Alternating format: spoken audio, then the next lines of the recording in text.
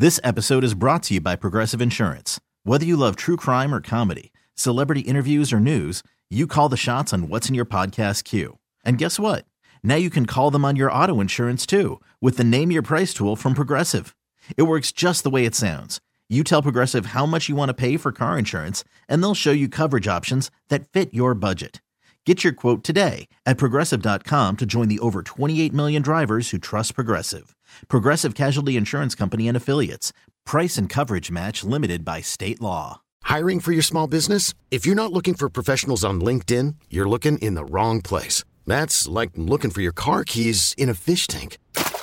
LinkedIn helps you hire professionals you can't find anywhere else, even those who aren't actively searching for a new job but might be open to the perfect role. In a given month, over 70% of LinkedIn users don't even visit other leading job sites. So start looking in the right place. With LinkedIn, you can hire professionals like a professional. Post your free job on linkedin.com/recommend today. Now, at your service. Welcome to the St. Louis Composting Garden Hotline with Mike Miller on the voice of St. Louis, KMOX. Thank you, Scott, and hello to you. How is your plant world doing? If you'd like to talk about it, well, you can simply give us a call, 314-436-7900 or 1-800-925-1120. And leading off every Saturday morning is the Good Gardening Stroll. Afterwards, we'll discuss what's impacting your trees, your perennials, what's going on with that hillside, why does it keep eroding away, even when you put mulch on it, shrubs, lawns, ground covers, anything at all planted in your outdoors, or we can step inside and have a look at your tropical world for everything routine care and maintenance to impacts of pets on indoor plants. Well, a little bit, not a whole lot. But anyway, and we'll be talking about potting mixes versus potting soils, prunings, insects, suspicious growth or spots, transplanting, taking cuttings and beyond. I'll share my knowledge and help you. Hopefully, it'll help you make a decision, but the action you're going to take is going to be up to you. And this is your show, and I appreciate you hearing about your plant world from me. Another very important player is James. He's producing, so when you do call in, he just needs your first name, and he'll put it up on the computer screen, and then we'll go from there. And by the way, I'm Mike Miller. I've been hosting the Garden Hotline since 1994. And besides our Saturday morning get-together, I can come to your plant world and do a walk and talk. That's what I call a consultation. My website, MikeMillerDesigns.com. On the homepage, there's my email address and phone number where I can be reached. Well, let's get strolling. And this Good Gardening Stroll is brought to you by St. Louis Composting, 636-861-3344. I live, in South City, but I knew today was going to be the St. Patrick's Day Parade. And so I left a little bit early so I could make it all the way here without any kind of roadblocks or anything else. So I got here plenty early. But I thought, well, what should I do? Well, let's do part of the St. Patrick's Day Parade route. And I'm going to start on 15th Street and go down Market. That's where the Stiefel Theater is in the Opera House. And that's Frankie Valli's coming. There's all sorts of other people going to be coming real soon. And that's going to be at the Stiefel Theater or Opera House. I don't know which one is which. But out in front, there's going to be some boxwood that you're going to see while you're watching the parade. Oh, yeah, you're going to be checking out the boxwood rather than watching the parade. There's lawn there. There's some hollies. There's oak leaf hydrangea. And the bear statues that are in front of the Stiefel Theater. There's a reminder there that says, don't climb on the bears, please. There's numerous pots. There's topiary in there. There's arborvitae that have been pruned. There's junipers. There's gold thread branch cypress. And some nandina. The nandina looked like it took a little bit of a beating during that cold spell early in the winter or whatever. And then next door, as we head towards eastward, the old 22nd Judicial Courts of Missouri building. It's really massive, and it's really ornate. I'm surprised nothing has actually happened with that yet. So it's still vacant. It looks like something that condominiums or something could be made. Across the street, across Market, there's benches and there's hand washing stations and plenty of Johnny on the spots. There's vendors already setting up their, underneath their tents and everything else. Then lawn spills down towards City Hall. And that's where some crepe myrtles are, a flagpole, and a statue of Laclede, who founded St. Louis in 1764. So also going on now is squirrels were bouncing all over the place, and the squirrels were wonder what's going on today. Hopefully there's going to be some food left over for us. And, the activity was getting more and more just in the time it took me coming down here, parking, and then walking and everything else. So more and more cars are coming. Some of the streets are still open right now. The parade doesn't start till 12 o'clock. But soon, Market Street obviously is going to be shut because that's where the parade is, from 20th Street down Market to all the way to Broadway. And then there's all kinds of side streets are going to be closed, and there's a race that's going on, a foot race, and that's going to have an impact on street openings and closings and everything else. So this is just kind of a crazy time. And St. Patrick's Day, I'm partly, not a whole lot, but somewhat Irish. When you look at me, you would go, he's not Irish. But if you look at one of my brothers and my sister, they actually have red hair and look very, very, very Irish. So I just sort of missed out on that part, but who cares? Anyway, so if you do have any questions or concerns, lots of stuff is exploding in the outdoors. 314-436-7900 or 1-800-925-1120. And making some action, taking some actions now and making some decisions can have a great impact on what's going to be going on later on, whether it's adverse or good or anything else. So this is a time of year where this is probably the final week of wintertime, and then spring starts real soon. So I guess that's why we have to have these 30-degree temperatures here in the last week of winter. So just to remind us, this is really what winter's like. So again, 314-436-7900 or 1-800-925-1120. Back after these messages. Local news and information direct to your smart speaker. Just say, play KMOX.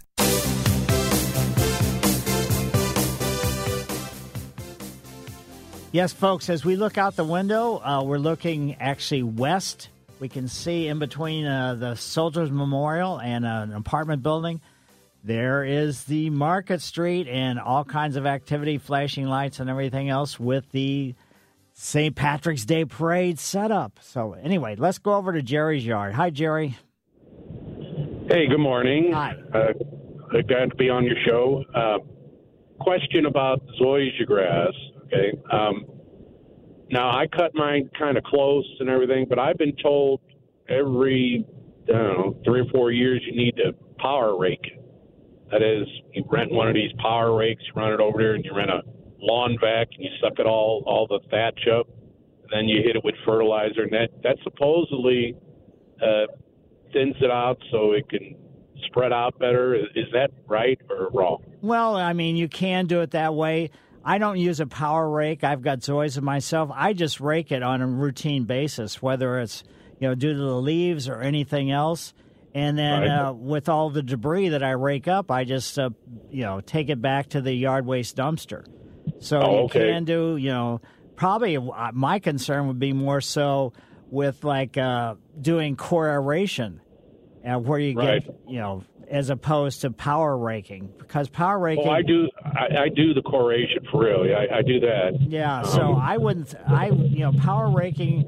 That's a lot of work, and I don't know if your zoysia really needs that. And I don't know where you saw or where you read or who told you that it needs to be thinned out occasionally. That's not really necessarily the case. As long as it's healthy and you're doing everything that you should, fertilizing and core aeration and everything else, then I don't know why it should be thinned. Yeah, I hear you. Boy, when I do it, though, Mike, when you run that machine over it, Right. it leaves like a thatch thing, like 1.5 inches, 2 inches thick, to pick up. Right. And when you look down, there's like dirt, and the grass. You know what I mean? It's like it really lifts all that thatch out, and I kind of wonder why I'm getting all that thatch, and who knows? But I'll try raking on it, 4 or 5 times in a cut season. But anyway, one of those power rakes are not cheap, to rent, and neither is the lawn vac, Right, right. But when you pull like a big 55-gallon drum of thatch out of your yard, you're like, wow, that's 3-4 years worth. Right. But I appreciate the information, and I'll try that. Okay. Yeah, that sounds good. Yeah, the power Thank you very raking. much. Yeah, the power raking is that amount. It just I can kind of understand the concept, but let's put it this way: I don't think Zoysia Farms, so in other words, where they grow Zoysia sod, I'm not sure if they do any power raking on their sod, their Zoysia at all. So that's where I'm kind of coming from with that. So thanks, Jerry. And now let's go over to Betty's yard. Hi, Betty. Hi, good morning. Good morning. Hey, Mike. I got a question about my peach tree. I have never cut it back, and it's out of my reach, of course. But is it bad for me to do it this time of year? And is there a spot where I shouldn't be cutting it down too low? Well, in essence, if you cut it now, are you getting fruit off of it, first of all? Oh, yeah, every year, yeah, if I can get it before the squirrels. So, in reality, as long as it's healthy and everything's looking good, the only thing I would, if you prune it now, then you're cutting back or you're cutting off a lot or potentially a lot of flowers. Consequently, your fruit production is going to be reduced. So as long as everything's healthy, if you're not getting too much fruit on the branches and causing cracks, then I would say just leave it alone. And if you start to get too much fruit that you start to see there may be some fissures or cracks as a result of the weight of the fruit, then in the future you should go ahead and when the fruit starts forming, remove, let's say 1 out of every 3 or something like that, so that would reduce the weight. Okay. All right. So just go ahead and for right now, just let it be. And right. Because I can't reach half of it. And I bought one of those netting things to try to throw over the top of it, but I don't know if I could get it over the top of it. But I bought a huge net for it, which I'm not sure whether or not that's a smart idea or not either. Right. It's it's one of those options that you can do, but it's not necessary. Right. Okay. All right. Well, I'll just battle the critters again. All right. Thank you, Mike. Sure. My pleasure. We do have phone lines open, 314-436-7900 or 1-800-925-1120. As this is, let's say, the end of winter and early spring, remember, your south-facing yard is going to warm up first and start looking for bugs, be it thrips, aphids, mites, pine sawflies, tent caterpillars, scale, bagworms, beetles, whiteflies, whatever. Various types of bugs that have overwintered as adults, eggs, larvae, or pupa, or whatever it happens to be. And they can be on the tree trunks, in the bark, the limbs attached to all kinds of different things, or they can even be kind of stuck to the side of your house, if you can believe that. So what you want to make sure that you do is they're going to start becoming much, very, very active. And the first kind of activity, which is going to be when the maple trees start flowering, and they're already started to flower. And then there's going to be a second wave of insects too, and that's going to be when the redbud trees are in flower.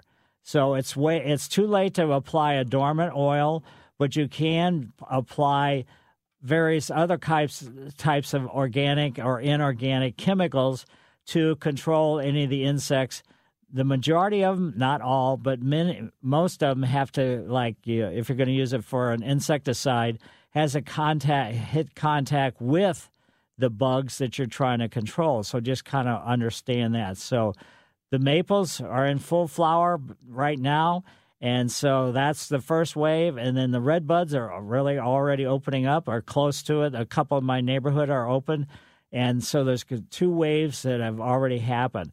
Now there is a sort of not a dormant oil, which that would be one that you spray in the wintertime, but a summer weight horticultural oil that you can spray and a minimal damage to the plants or anything else. So just kind of keep that in mind. Let's head over to John's yard now. Hi, John. Good morning. Good morning. I've got an apple tree, and I just kind of wondering would be the best time to trim that thing? Would it fall or spring or what? I really don't know. Well, if you're growing it and trying to get fruit off, I was like the lady with the peaches. Okay. The best time to prune it would be after the fruit has been harvested. So right. if you prune it now, then you're just cutting off the flowers and you're reducing opportunity for fruit on the branches that have been removed. But beyond that, that's about all you need to do. And then doing a dormant oil spray during the wintertime, if you do have any kind of insect problems, would be something that you could do. Okay, and what should I say? I don't trim now, prune now, wait till the fall. What should I spray on the tree now for this next season? Yeah, basically, it's a little bit late. You can't spray the dormant oils, so you could get a summer weight horticultural oil and spray that, or you can get an insecticide that's a systemic, and that's one that you apply actually to the ground. It comes up through the vascular system, and then if there's any insects that are problematic, then it's going to kill them that way. So you can either that or wait until you actually start seeing some insects, and consequently, then you could apply an insecticide to that. Or you can go to your, not every garden center is going to have that, but there are predatory insects that you can put on the plant materials, and the predatory insects will take care of the problematic insects. Yeah, I've got a old remedy farmers down here. I'm down here in southeast Missouri, close to Cape Girardeau, but they've told me to paint a white ring around the trunk of the tree that keep the insects off. I don't know how true that is or not. You've heard that one. Well, yeah, I have, but I mean, what about the ones that are flighted? Maybe that's right. Yeah, they go past that. Yeah, really. They could care less about something around the trunk. Yeah. Hey, well, thanks. I appreciate your help. Sure, I enjoy pleasure. your show. I listen to you every Saturday. Well, Thank great. you. Well, thanks for having me on your show. Uh-huh. And okay. also, when you're heading outside, besides the insect problem, start watching out for those weed situations. And I've had a couple emails, a couple phone calls, and with the pre-emergent, is it too late to apply a pre-emergent? When the weather was getting warmer, I was saying, yes, it might be a little bit late. But now that it's cooled back down, you may go ahead, if you got a pre-emergent, and apply it.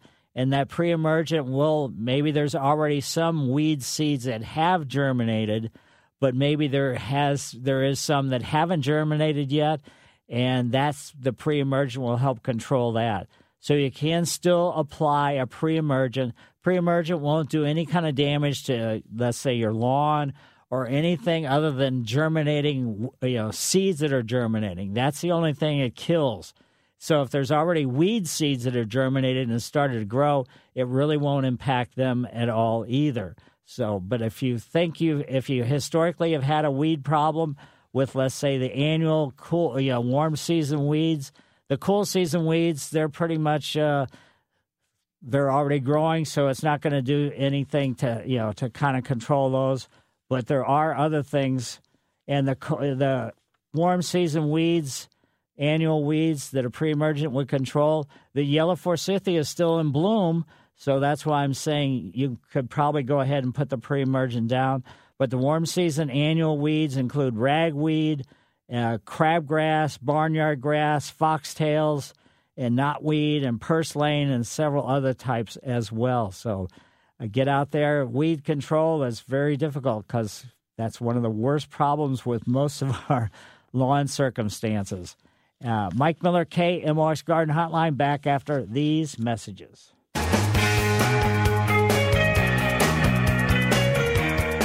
Along with the weeds creating a hassle, also the animals are going to start being very active, especially moles. So the moles are going to be tunneling. Why do they tunnel? Well, what they do is they hear earthworms crawling around right below the surface. That's what they tunnel towards, because that is their main diet. So these other things that people say, well, if you control the grubs, you're going to get rid of the moles. No, not necessarily. Because if you have earthworms, and generally if you have a nice yard, you're probably going to have some earthworms there. Right now, to let you know if there is earthworms in your landscape, there's going to be small piles, probably like maybe a ½ inch to 3/4 of an inch high, and about the same diameter. Just kind of lumpy stuff. And that's where the earthworms are actually, it's called worm casting. They're pushing their manure up near the surface. So that's a good way. I've got probably 3 or 4 different locations where in my yard, which I have a south side yard, and it's relatively small, but actually quite a few earthworms. And consequently, the worm castings are already popping up. And then what that means is the moles earthworms are active. That means the moles. But luckily in the city, there's really not too. Maybe in the parks and things like that. Maybe some of the yards. Maybe some of the areas. But in our particular area, there really isn't a mole problem at all. But there is mice, and mice can do some damage to several different types of plants. So just realize they can be munching on them, and so that's kind of a somewhat of a hassle. And other things that need to be kind of watched out. Just as your spring flowering bulbs finish blooming, you can go ahead and cut those flowers off, but leave the foliage until the foliage is about half brown. Then you can cut that down. But the foliage should be left as long as possible, and you can leave it longer than when it's half brown. You can let it go all the way brown to the ground, and then cut the foliage off, because the foliage is what builds up the bulbs for the following year. And some of the bulbs, like the daffodils, I've got some that I probably planted. We moved into our house about 16 years ago, I think, and I probably planted some of the daffodils that are still blooming at that time. Through tulips, really I get 1 or 2 seasons out of the tulips, and then not too much past that. So it's just our weather and everything else kind of limits, the lifespan of those particular, of the actual bulbs. Crocus, I've got some crocus that probably planted right in when we first moved in, and they're still going, and they're up purple and yellow right now. And with the cooler weather, at first I thought, oh gosh, they kind of popped up early because it was so warm. The ground was warm, and that's what triggers the actual growth. I thought, oh, these things are going to be gone really quick. But then it kind of cooled back down, so that's really something that's really kind of nice. And maybe you don't have any bulbs, spring flowering bulbs in your yard. The minor ones, they're planted closer to the surface. So in other words, the size of the bulb that you're planting, crocus are fairly small. They're only about 1 inch or so in diameter. So they only go down about 2 inches deep. And the bigger the bulbs, the daffodils and the tulips, they go down about 4 to 6 inches. Grape hyacinths, they're relatively small. They're even smaller than the crocus. They only go down about 1 inch or so. And all kinds of, as soon as the bulbs started coming up, the foliage-wise, then I fertilized them with half the label rate of just a Miracle-Gro type fertilizer that I mix up in water and just pour it on it. And so I've probably fed them, let's see, maybe every two to 3 weeks. And I continue fertilizing until the flowering is finished. And then once the flowering is finished, then I don't fertilize them anymore. And like I said, that's when you can go ahead and think about, when your spring bulbs are now, you can head out to your favorite garden center and maybe check out some of the summer bulbs, the gladiolas and the cannas and the dahlias and the caladiums and the tuberous begonias, elephant ears and all that other stuff, because that just adds a little bit of drama to your landscape in general. Let's head over to Sally's yard. Hi, Sally.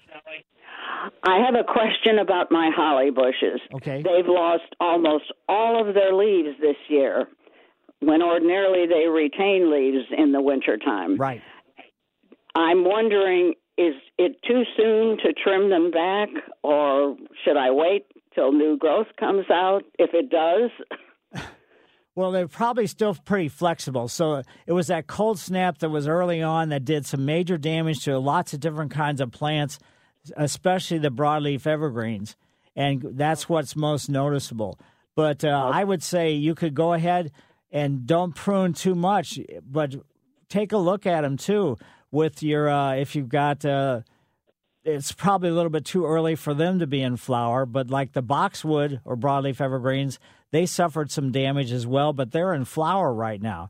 So not that you're with either one of those that you're growing them for the flowering, you're really growing them for the foliage. So you can prune them, just don't prune them drastically, because if you prune them back too far, then you're getting to the point where there may not be any functional, let's say, foliage buds left on the stem. So just be cautious, prune them a little bit, and just kind of then wait.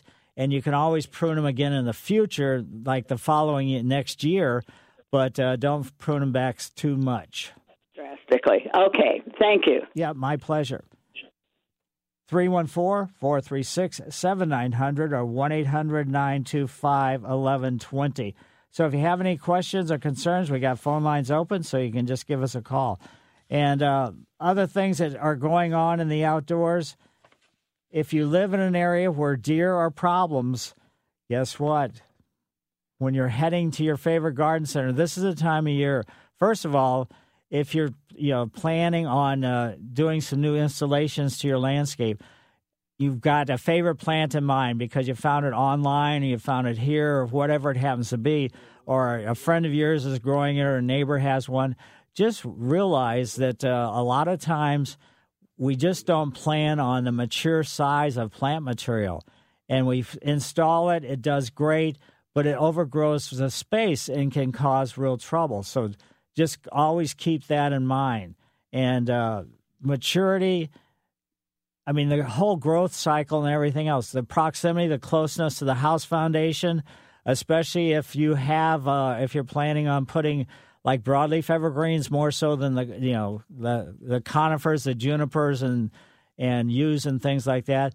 Broadleaf evergreens close to the house, they don't really like it that much because the alkalinity of the house foundation can cause some soil problems for those particular plants. Then you're going to have to, on a routine basis, add some iron sulfur or iron sulfate, or just kind of keep that in mind because they have to have an acidic soil to look healthy and dark and green. Let's head over to Linda's yard. Hi, Linda.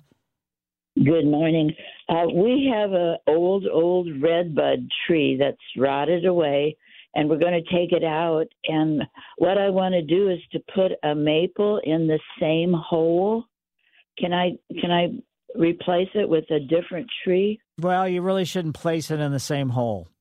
So even though the redbud trees, let's say, dysfunctional as far as aesthetically above the ground, there's still root system wood there. And though maybe the root systems are not functional anymore or anything else, still that the woody aspects of that, as it breaks down, it can bind up nutrients and moisture and things like that. And that could have an adverse impact on any kind of new, installation. So that's what you really have to worry about is the existing roots, even if the plant is dead. Well, how far away? Probably. It's in a perfect location. I would say probably maybe 5 or 6 feet. You should be, pretty good at that. Can I replace it with the same redbud? Sure, absolutely. And but I mean in the hole. No, don't. Again, the root system on anything you put back in that same hole, the existing tree's root system is not gone away entirely yet. So as it starts breaking down, that's going to, again, bind up the nutrients and moisture, and it's going to make it real trouble for anything. Oh, dear. Okay, well, it's such a small area. I don't think I've got 5 feet to go away from it.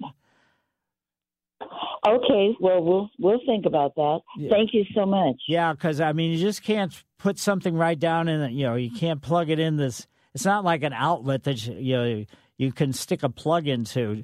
And let's say your lamp burns up or whatever, or goes bad, and you can just put a new plug, a new lamp with a new plug in that spot, because that's where the outlet is. This plant material doesn't work that way. Okay, well, thank you so much. Sure.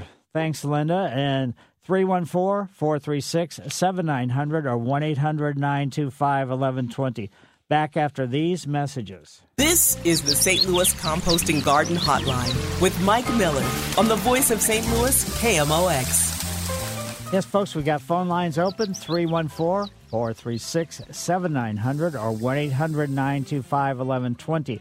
Let's head over to Amy's yard. Hi, Amy. Hi.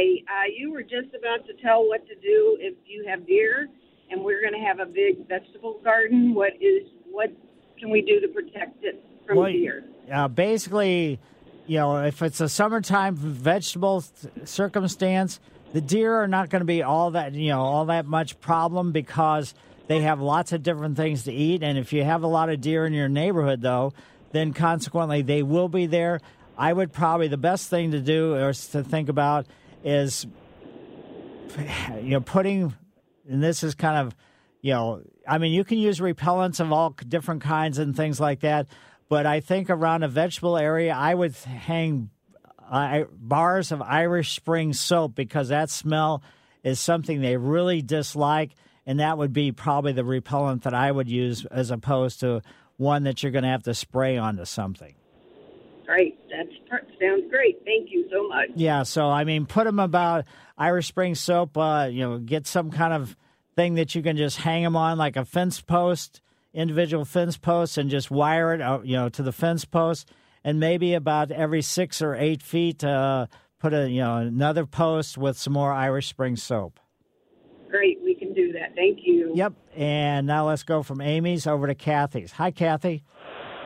Hi. Good morning. Good morning. You were talking about mold. So if the growers aren't the issue, we have mold, and I don't know how to get rid of mold. Well, basically, traps are the thing that historically that I have used when I worked at the Botanical Garden and other places. There's an injection that you can put into the ground that actually smells like earthworms. You can go to your favorite garden center or check online to get this stuff, and you inject it into a mold tunnel, and then the mold will come across it and say, ooh, this really smells good. It smells like an earthworm. Eat it, and it's poisonous. So that's another way you can do it. Okay. All right. I appreciate the information. Yeah, and with the traps have to be relocated every few days. And what you have to do is just kind of watch for the mold tunnels to pop up, because that's the area they're going to be most active with. And so consequently, you want to put the traps where they're using that particular tunnel, because after a while they figure that they've eaten most of the earthworms in that area already. So, we'll go a different direction. And again, they just listen for the earthworms' movement, and that's what draws them in one direction or another. Gotcha. That might be our issue, because we put the traps up and then we just leave them. Yeah, that doesn't work. Okay. Thank you. Sure, my pleasure. And now let's go over to Randy's yard. Hi, Randy. Hi. I have some Leary rope in my yard, and it's the spreading kind. Mm-hmm. And the problem is it's around a lot of big oak and hickory trees that I don't want to lose, and it's kind of shallow soil. So what can I use to kill that? The Leary rope without killing all the trees. Yeah, the liriope really doesn't impact your trees whatsoever. It can grow right up to the trunk and not do any damage whatsoever. So you don't have to really worry about that. No, I'm trying to kill you pronounce it differently. How do you pronounce Leary rope? Yeah, liriope. Liriope. Okay, thank you. I didn't know. But anyway, so how do I kill the liriope without killing the trees? That's what I'm asking. Any kind of herbicide basically will kill, like a grass killer will kill the liriope, but it won't have an impact on the trees whatsoever. Great. So use a grass killer. Right. Because of narrow blades, and that's why a grass killer will work.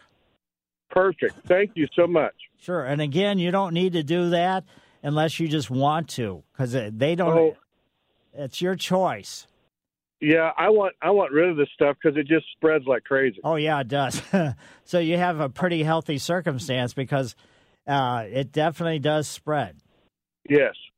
All right. Thank you, sir. Yep, my pleasure. And 314-436-7900 or 1-800-925-1120.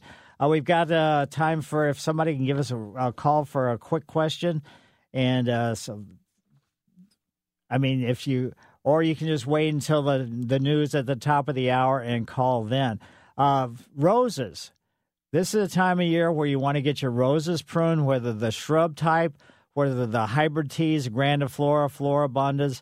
But with the roses, the knockout, the shrub type, I would say probably about 20% would be about all I would cut off those. And with the other ones, they require a much more severe pruning. And if you're going to do it, the pruning needs to be done real quick. So if you don't get it done quick, then just go ahead and leave them alone. And let's see if we can get in. Is this Linda? It is. Hi. And the liriope thing? Yeah. I had a neighbor that was trying to help me by mowing my grass, and he mowed down all of my liriope around a big oak tree that I had. Uh-huh.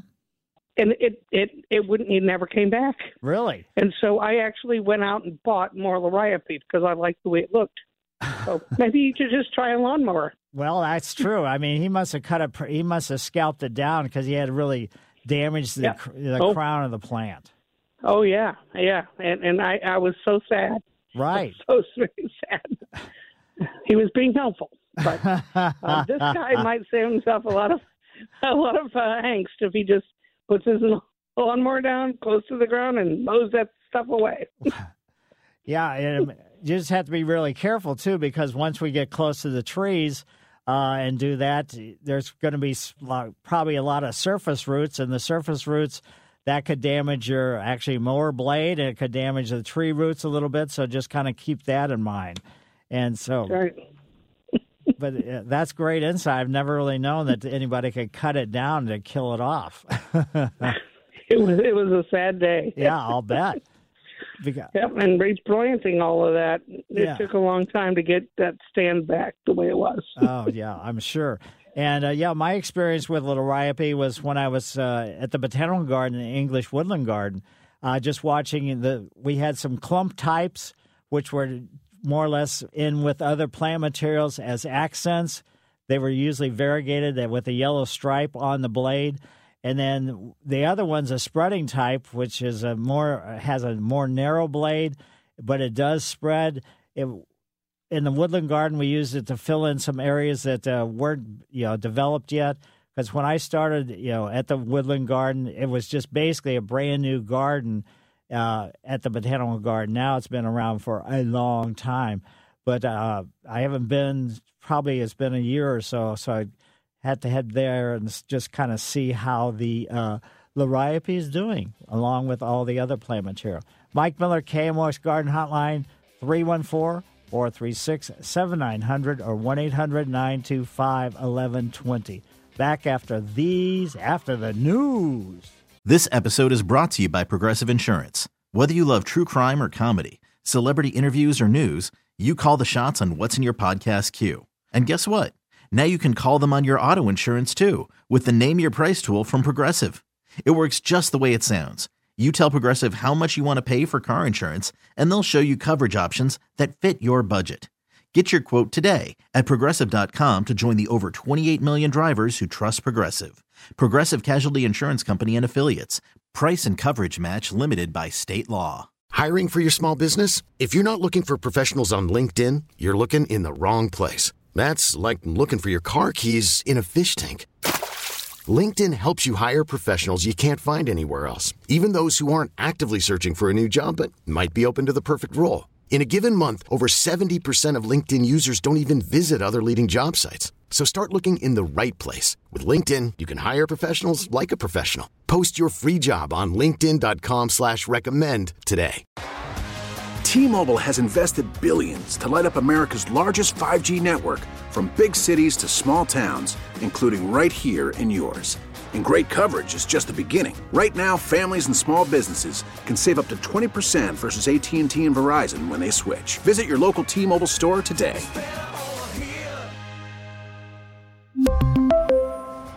Plan savings with 3 lines of T-Mobile Essentials versus comparable available plans. Plan features and taxes and fees may vary. Now, at your service. Welcome to the St. Louis Composting Garden Hotline with Mike Miller on the voice of St. Louis, KMOX. Thank you, Scott. And this is the second hour of the Garden Hotline. That is a tip of the trowel hour, which is a special on-air recognition for individual, group, or situation that's made an impression on me during this past week, or maybe for a long, extended period of time. And it's brought to you by St. Louis Composting, 636-861-3344.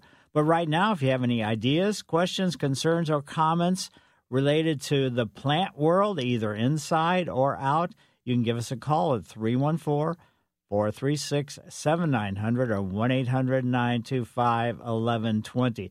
And thanks for inviting me onto your show, where discussions can range from making selection for plants in a specific location, how to care for them, talking about what should be done during peak seasons or during the humdrum times, whether it's your annuals, whether it's your spring or summer bulbs, herbs, vegetables, fruit trees, evergreens, herbaceous ground covers, perennials, those cascading or upright growing house plants.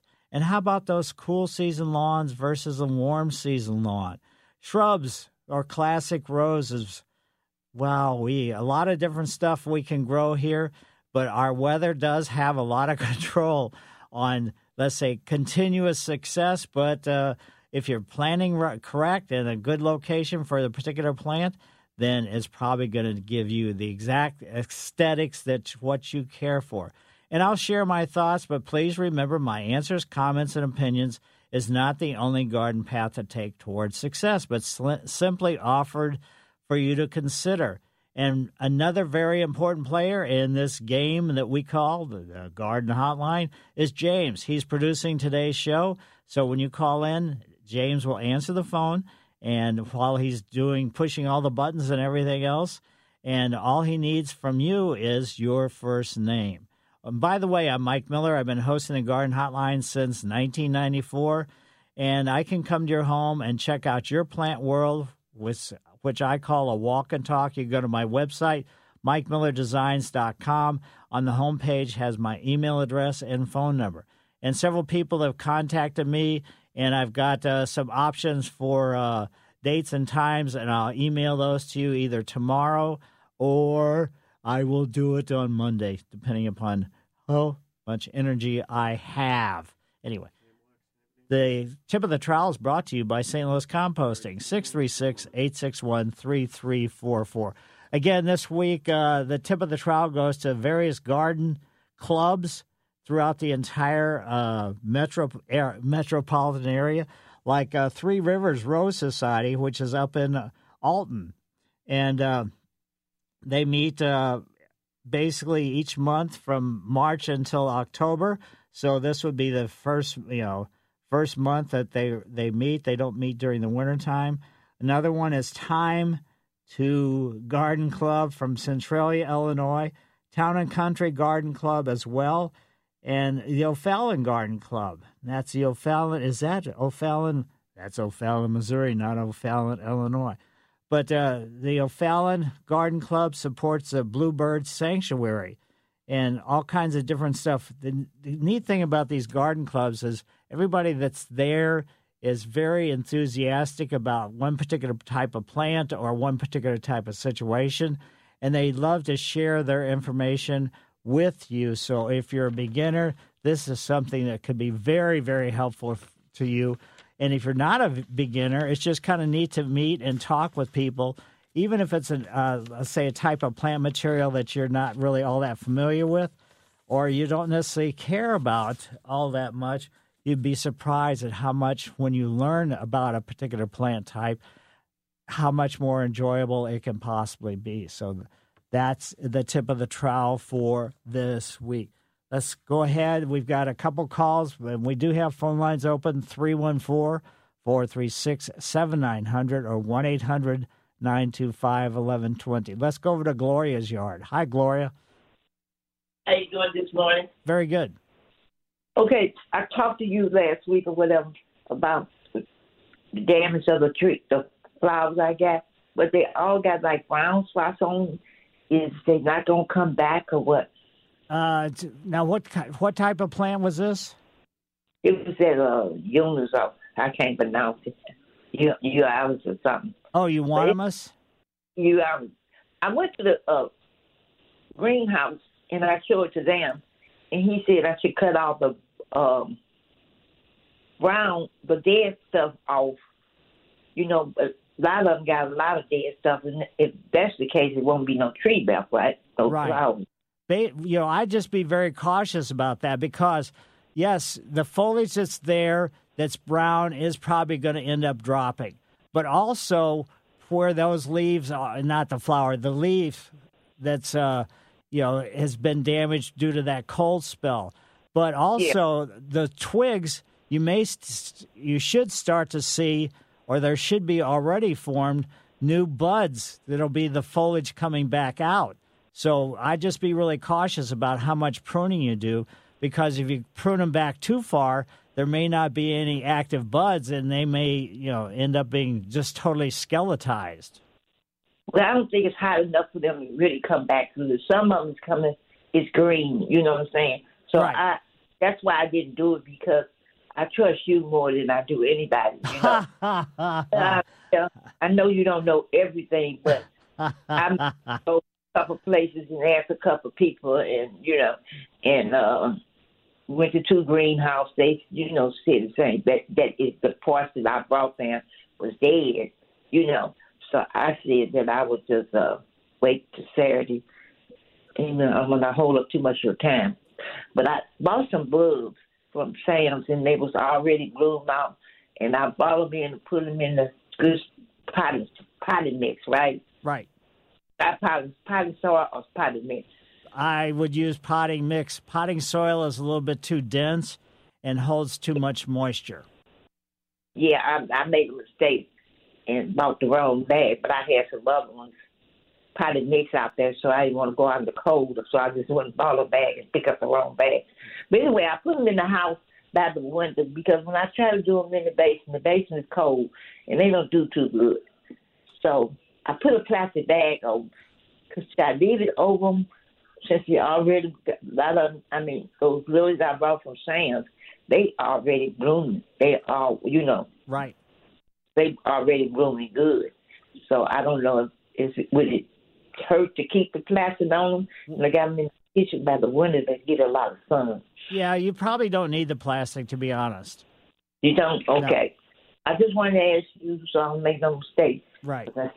But again, go out and check out your Euonymus and just see if the new growth, the bud should be kind of a pinkish red at the tip of the branches. I do see a lot of that on them. Okay, then that's going to be, if you prune, then you're cutting those off, and that's new foliage is going to be, emerging as the weather gets warmer. No, I'm not going to do them. I'm going to leave them right there and see how they do by May. When the sun and stuff go out and the weather stay warm. Right. Because they want weather too. So I'll just follow your directions. I love your show. Well, thanks, Gloria. Thank you. Have a good day. You too. Mike Miller, KMOX Garden Hotline, 314-436-7900 or 1-800-925-1120. Back after these messages. We go where you go. 1120 AM, 98.7 FM, KMOX.com.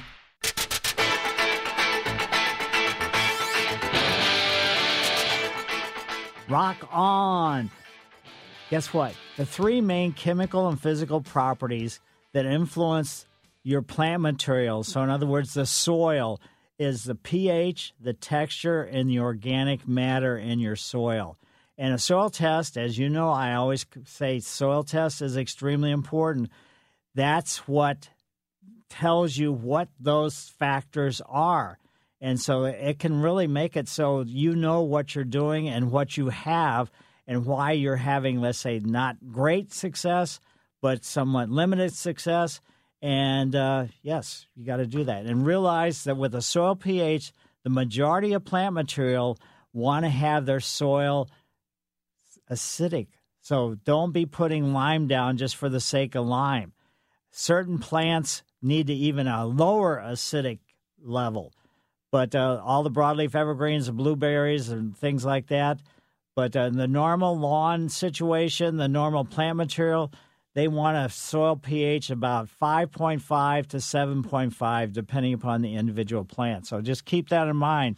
So don't routinely put any kind of lime down. Let's head over to Greg's yard. Hi, Greg. Good morning. Hey, I just had a couple questions about actually indoor plants.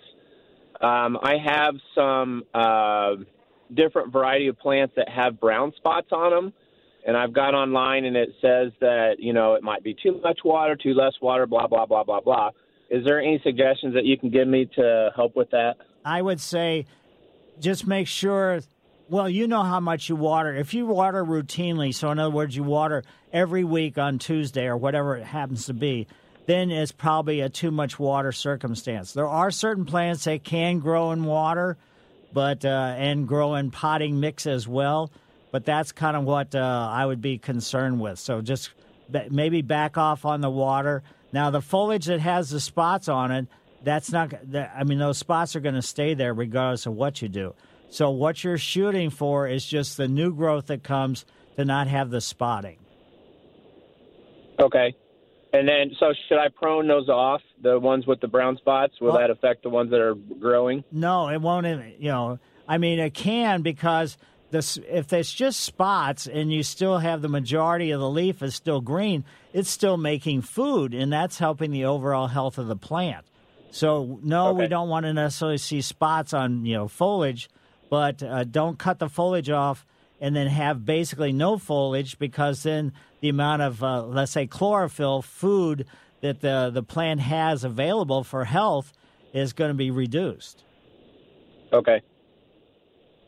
And then how often should I fertilize the potted plants? The potted plants basically from, let's say, this time of year all the way up until, let's say, mid-October or so, once a month should be adequate. Okay. All right, great. Thank you very much. Yep. And if you've got a specific type of plant that maybe needs a fertilizer that has certain micronutrients and things like that, go to your favorite garden center and tell them the type of plant that you have. Or if you don't know what, the exact plant name is, maybe take a picture with your phone or whatever and take the picture with you. And that way your garden center can tell you this is probably going to be the better fertilizer for you. Thank you. Yep. And now let's go over to May's yard. Hi, May. Hello, May. And now let's go over to May's yard. Hi, May. May, are you there? Hello, I'm here. Okay. I heard my voice in the distance. Uh-huh. I just turned off the radio. Okay. Tell me, is Epsom salts good fertilizer for zoysia grass? Epsom salts in and of itself, it's a micronutrient. It's not really a fertilizer per se. Oh.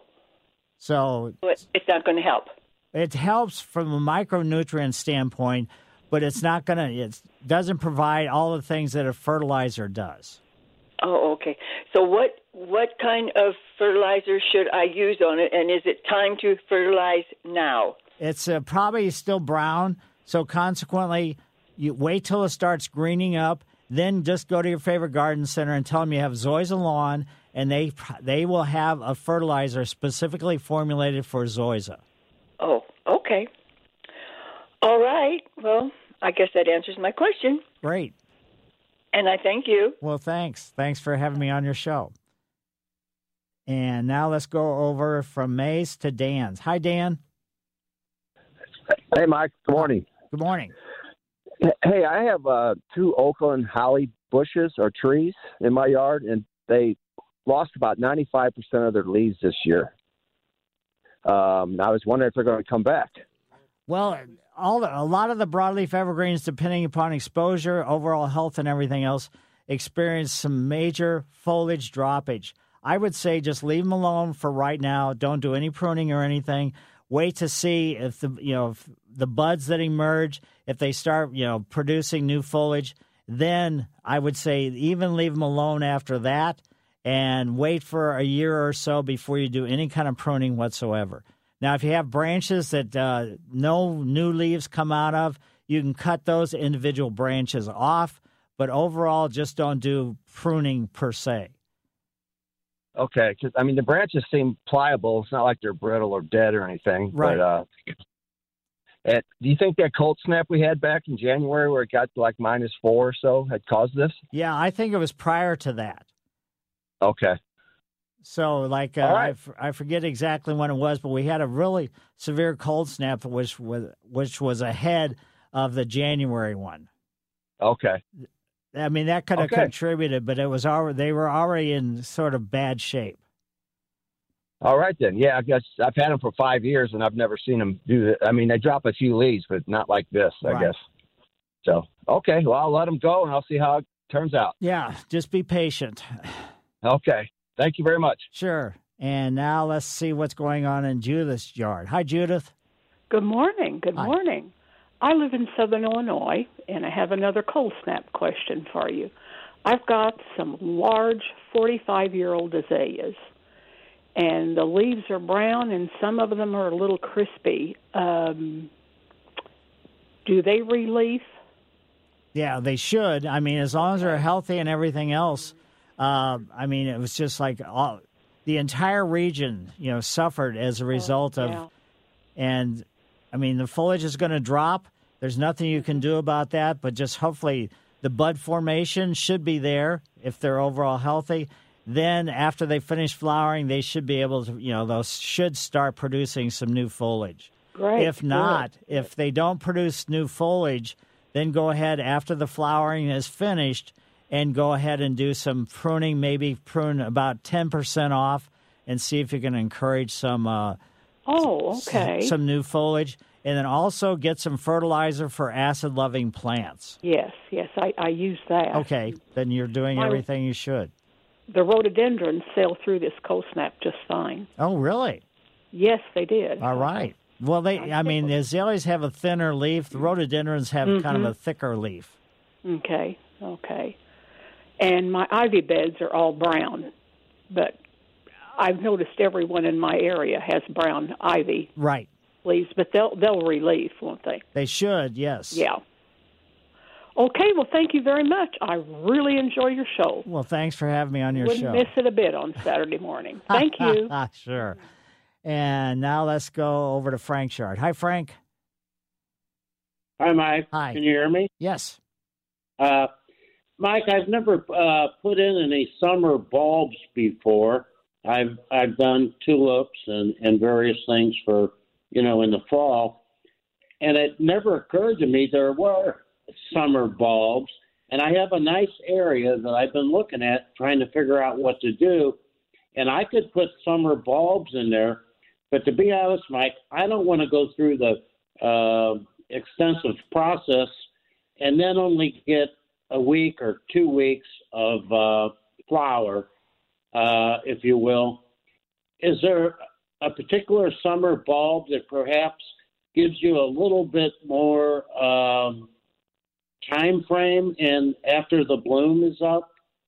Well, a lot of the summer bulbs like caladiums and elephant ears and cannas and things like that, you're really kind of growing those for the foliage. And with the cannas, you will get flowers on them. But, you can get foliage that has yellow streaks in it as far as with the cannas. With the elephant ears, it's just basically green. So, and with the gladiolas, that's going to be a summer bulb that has a relatively short bloom period. That's why you have to buy multiples and plant them a week or two apart from each other. And then consequently, then you get a whole series of flowering. But generally, with depending upon which variety it is, you're growing them for the foliage, but also for the flowering aspect. And then take a look at the dahlias too. There's lots of different types of dahlias, size-wise, height-wise, and then consequently, as a result, different varieties are going to have an extended period of time of bloom. Oh, okay, that sounds great. And I guess any time within the next month or so, is that the appropriate time frame? Yeah, as soon as the garden centers start carrying them, then you can go ahead and plant them. Oh, great. Well, thank you, Mike. Yep, my pleasure. Mike Miller, KMOX Garden Hotline, 314-436-7900 or 1-800-925-1120. After the end of a good fight, you deserve an ice-cold reward. Modelo is the mark of a fighter. You've earned this rich golden lager with a crisp, refreshing taste. Because you know, the bigger the fight, the better the reward. You put in the hours, the energy, the tough labor. You are a fighter, and Modelo is your reward. Modelo, the mark of a fighter. Drink responsibly. Beer imported by Crown Imports, Chicago, Illinois. Calling all pop culture enthusiasts. Are you obsessed with all things celebrity? Do you live for the drama, the laughs, and the unexpected moments that unfold on social media?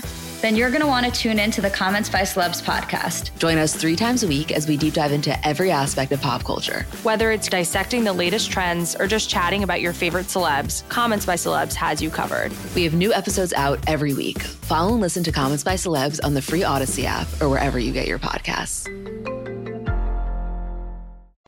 What defines us is who we are as a collective group and how we progress and gain momentum through the season. The Coach's Corner with St. Louis City coach Bradley Carnell. Mondays at 9:35 on America's Sports Voice, KMOX. 314-436-7900 or 1-800-925-1120. Let's head over to Anne Marie's yard. Hi, Anne Marie. Good morning, Mike. Good morning. I have a very large white pine tree in my backyard and therefore a very big bald spot underneath it. Yes. I tried grass seed, no way. Right. So what do you recommend for good ground cover? And know that there is grass lawn on either side of it. It's a small patch.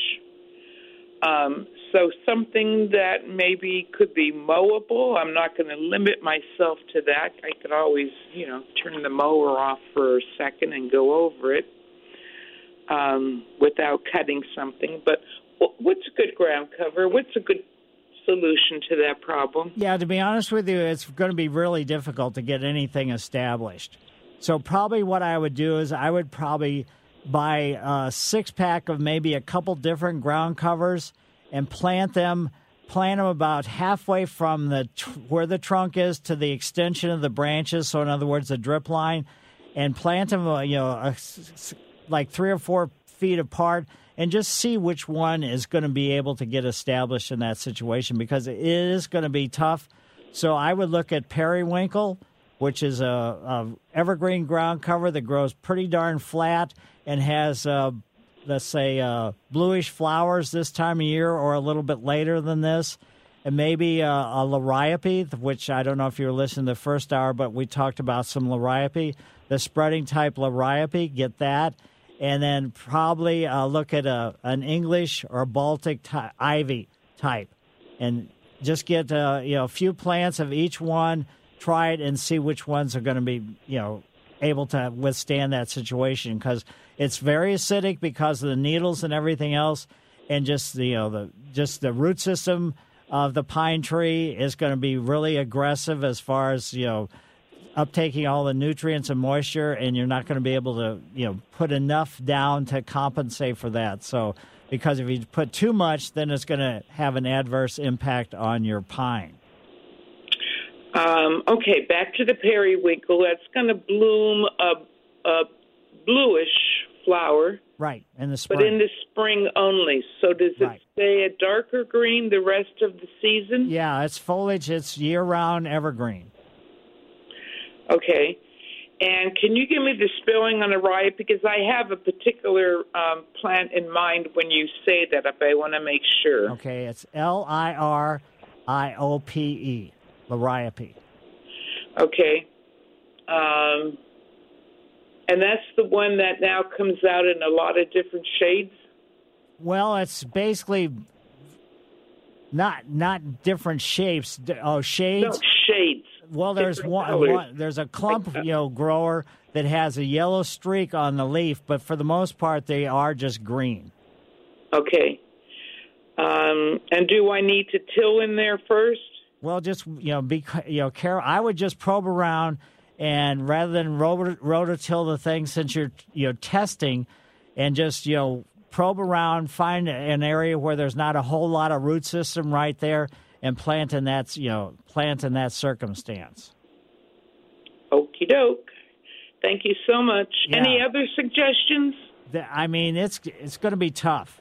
Yeah, it has been. Yeah, and there's not going to be.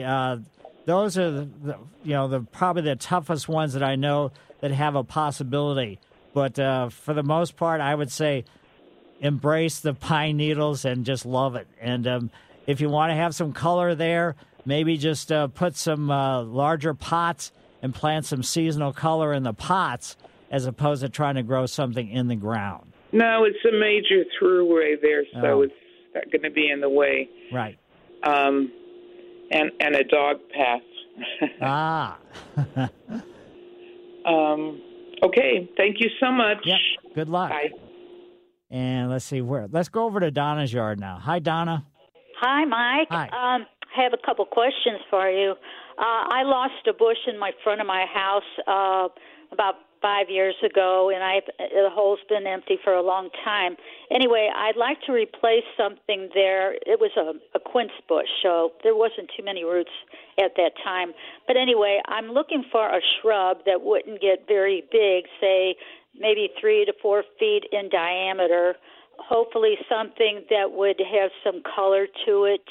I'm not sure if there is such a thing as a smaller crepe myrtle, but wanted to know if you had any suggestions for a shrub for that spot. That area is, I have river rock out there, so it gets pretty hot in the afternoon sun. So it is a sunny location. Yes, very much. So, I mean, there are, some smaller growing crepe myrtles. So you might, if that's, you had that kind of thought in mind, so you could go ahead and give one of those a shot. Mm-hmm. But do you have any other idea other than a crepe? Let's see. You want it 3 to 4 feet, full sun, and your quince won't work. There's some. The quince. Go ahead. Oh, I mean, there's something that's not going to get quite as tall as what you want. Nandina domestica, which is a common name, heavenly bamboo. Take a look at that. It doesn't have, the flowering is not great, but the foliage on some of the varieties is going to give you good color, and the color is going to be pretty much all through the growing season. And does that have the rhizomes, though, like the other bamboos? No, it does not. It's not really bamboo. The technical name is, or the common name just gives it the bamboo tone, but it's not a bamboo per se. I see. Okay, I'll look for something like that too then. Other question I had is about 2 months ago, a lady was on your program who was talking about how she did get rid of all her moles, and it wasn't the typical trapping. Would you by any chance remember what her method was? Yeah, it was an injection system. So the poison? That's, exactly. Oh. So I have a dog, and I'm afraid she would probably go digging for it and eat it. She's a new puppy, and she's already going crazy outside. Well, with the traps, what you can do is put a bucket over the top of the trap. Yeah. Yeah. Yeah, I could, but I don't think I want to get my fingers chopped off. Well, the bucket is just going to be sitting on top of the, of the trap. Yeah. But anyway. Okay, and one other thing. Is there a, what do you call it, like a recipe in making loamy soil? Not necessarily. I mean, just adding organic matter to it, depending upon, I would first of all get a soil test done and find out what your soil is all about, and then kind of go from there. But adding organic matter like compost is basically what you're going to have to do. Okay. All right. All right, then. I'll look into that, too. All right. Okay. I thank you. Yep. Have a good day. Yep. Bye. Mike Miller, KMOX Garden Hotline, back after these messages. This is the St. Louis Composting Garden Hotline with Mike Miller on the voice of St. Louis, KMOX. Yes, back to the phones we go. Let's go over to Elias's house. Hi, Elias. Hi, good morning, Mike. Good morning. I have two questions. I have a gardenia, and for 2 years, doing well, green leaves and all this stuff. But this winter, start going south, and now only brown stick in the pot. So not too much you can do. Gardenias really just don't like being a house plant. They will survive. Some people will, have called and said they've had some for many, many years. But for the most part, a couple years, if you've got that, that much growth out of them, then you've been very lucky and very skillful, but there's not too much else you can do. Our neighbor is a landscaper. He put it in the pot like 24 inches. Every spring blooming, like almost 30, 40 flowers. Right. Okay. Yeah. My second question, 15 years ago, or maybe 20, a car hit my white perch. Shall I plant one like a Japanese tree in the same spot? Oh, yeah. If it was that long ago, you could certainly do that. That's what I thought, yeah. And my third question for the bulb, like a tulip, and daffodils, shall I keep them in the ground in summer, or shall I take them, in winter, shall I take them out now and plant, like spring flowers? No. Those bulbs stay in the ground year-round. Okay, yeah, because I have to plant like begonia and other flowers, close to them, but I don't want to damage the bulb in the ground. You see what I mean? They should have a symbiotic relationship together and, not have a bad influence on either. Oh, okay. Kumbaya, my lord, kumbaya, huh? Yes, exactly. Yeah. Okay. Thank you very much, Mike. Sure. And now let's go over to Tim's yard. Hi, Tim. Good morning, Mike. How are you? Good. How are you? I'm okay. My front yard has a couple issues. First off, I had a section of zoysia replaced. There are trillions of wild onions popping up through the zoysia. So what do I do for that to get rid of those wild onions? Yeah, that's a tough one because wild onions basically have narrow blades, so you can't really use a grass killer or anything like that. And this is, I don't know exactly if they weren't there before. Did you have something added to your soil before you put some new sod down? No, it was a construction project, and the construction company had a contractor come in later to roll some sod, and it took a couple years to get established. And I'm just wondering if in that time the wild onions kind of took root and took over. Well, they can't come out of nowhere, so they had to come in with something. So if they weren't there prior to this circumstance, some way they were brought in, either with the sod or something along that line. Great. Okay. Second question is liriope on my front yard. Right. It's getting brown. Anything, was that the harsh cold snap we had around Christmas? Anything to do? Yeah, that? I mean, that had something to do with it. And liriope can go dormant, and do this brownness many years. So, I mean, just set your mower high and just run over it with a mower.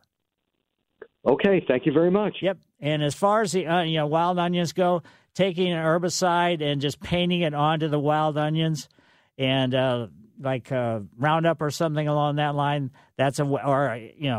do it that way as opposed to trying to control it any other way. Now let's go over to Rich's yard. Hi, Rich. Good morning. Good morning. About 2 years ago, my yard was beautiful, loved it. And for some strange reason, I think I read it somewhere, I cut my grass really short before they came in and aerated and seeded. And ever since then, I have these white patches of grass in different areas of the yard along my driveway and sidewalk. And for 2 years, I've tried to bring that back, and I just can't do it. Any suggestions? It's a little tough. I mean, those are kind of really difficult circumstances because of the heat of the pavement and the concrete and things like that. So it's just going to be a constant ongoing battle. So there's not going to be anything that's going to, let's say, because it's already headed downhill, to try to bring it back other than doing some major amount of improvements to that soil. And that's about all you're going to be able to do. And then that's not even a guarantee. Then lay sod down in those spots, but it's still going to be somewhat iffy. Okay. All right. So you think that cutting is what caused that? Yeah, scalping it down can do that because then you expose the crown of the plant. That's where the root system and the blades meet, and then that kills the crown off, and that's probably what happened. Okay. All right. So my fault. All right. Thank you. So good luck with that. And Dave, can you do it? You're going to have to do it real quick. Hello? Yeah, you got to do it real quick. Yeah, I was just wondering about when's the best time to apply crabgrass pre-emergence killer? Basically, get it down ASAP. You mean like right now? Yeah. Okay. Thank you very much. Sure, my pleasure. And sorry, Sandy and Ron, we're not going to be able to get to you today, but I think the show will be on next week. I don't know for sure. Anyway, everybody, spring is here. Enjoy the magnolias, enjoy the redbuds, enjoy the maple trees, enjoy all the daffodils. Tulips, I haven't seen in bloom yet, but crocus, everything else. Mike Miller, KMOX Garden Hotline. I will see you next week. This episode is brought to you by Progressive Insurance. Whether you love true crime or comedy, celebrity interviews or news, you call the shots on what's in your podcast queue. And guess what? Now you can call them on your auto insurance too with the Name Your Price tool from Progressive. It works just the way it sounds. You tell Progressive how much you want to pay for car insurance, and they'll show you coverage options that fit your budget. Get your quote today at Progressive.com to join the over 28 million drivers who trust Progressive. Progressive Casualty Insurance Company and Affiliates. Price and coverage match limited by state law. T-Mobile has invested billions to light up America's largest 5G network, from big cities to small towns, including right here in yours. And great coverage is just the beginning. Right now, families and small businesses can save up to 20% versus AT&T and Verizon when they switch. Visit your local T-Mobile store today.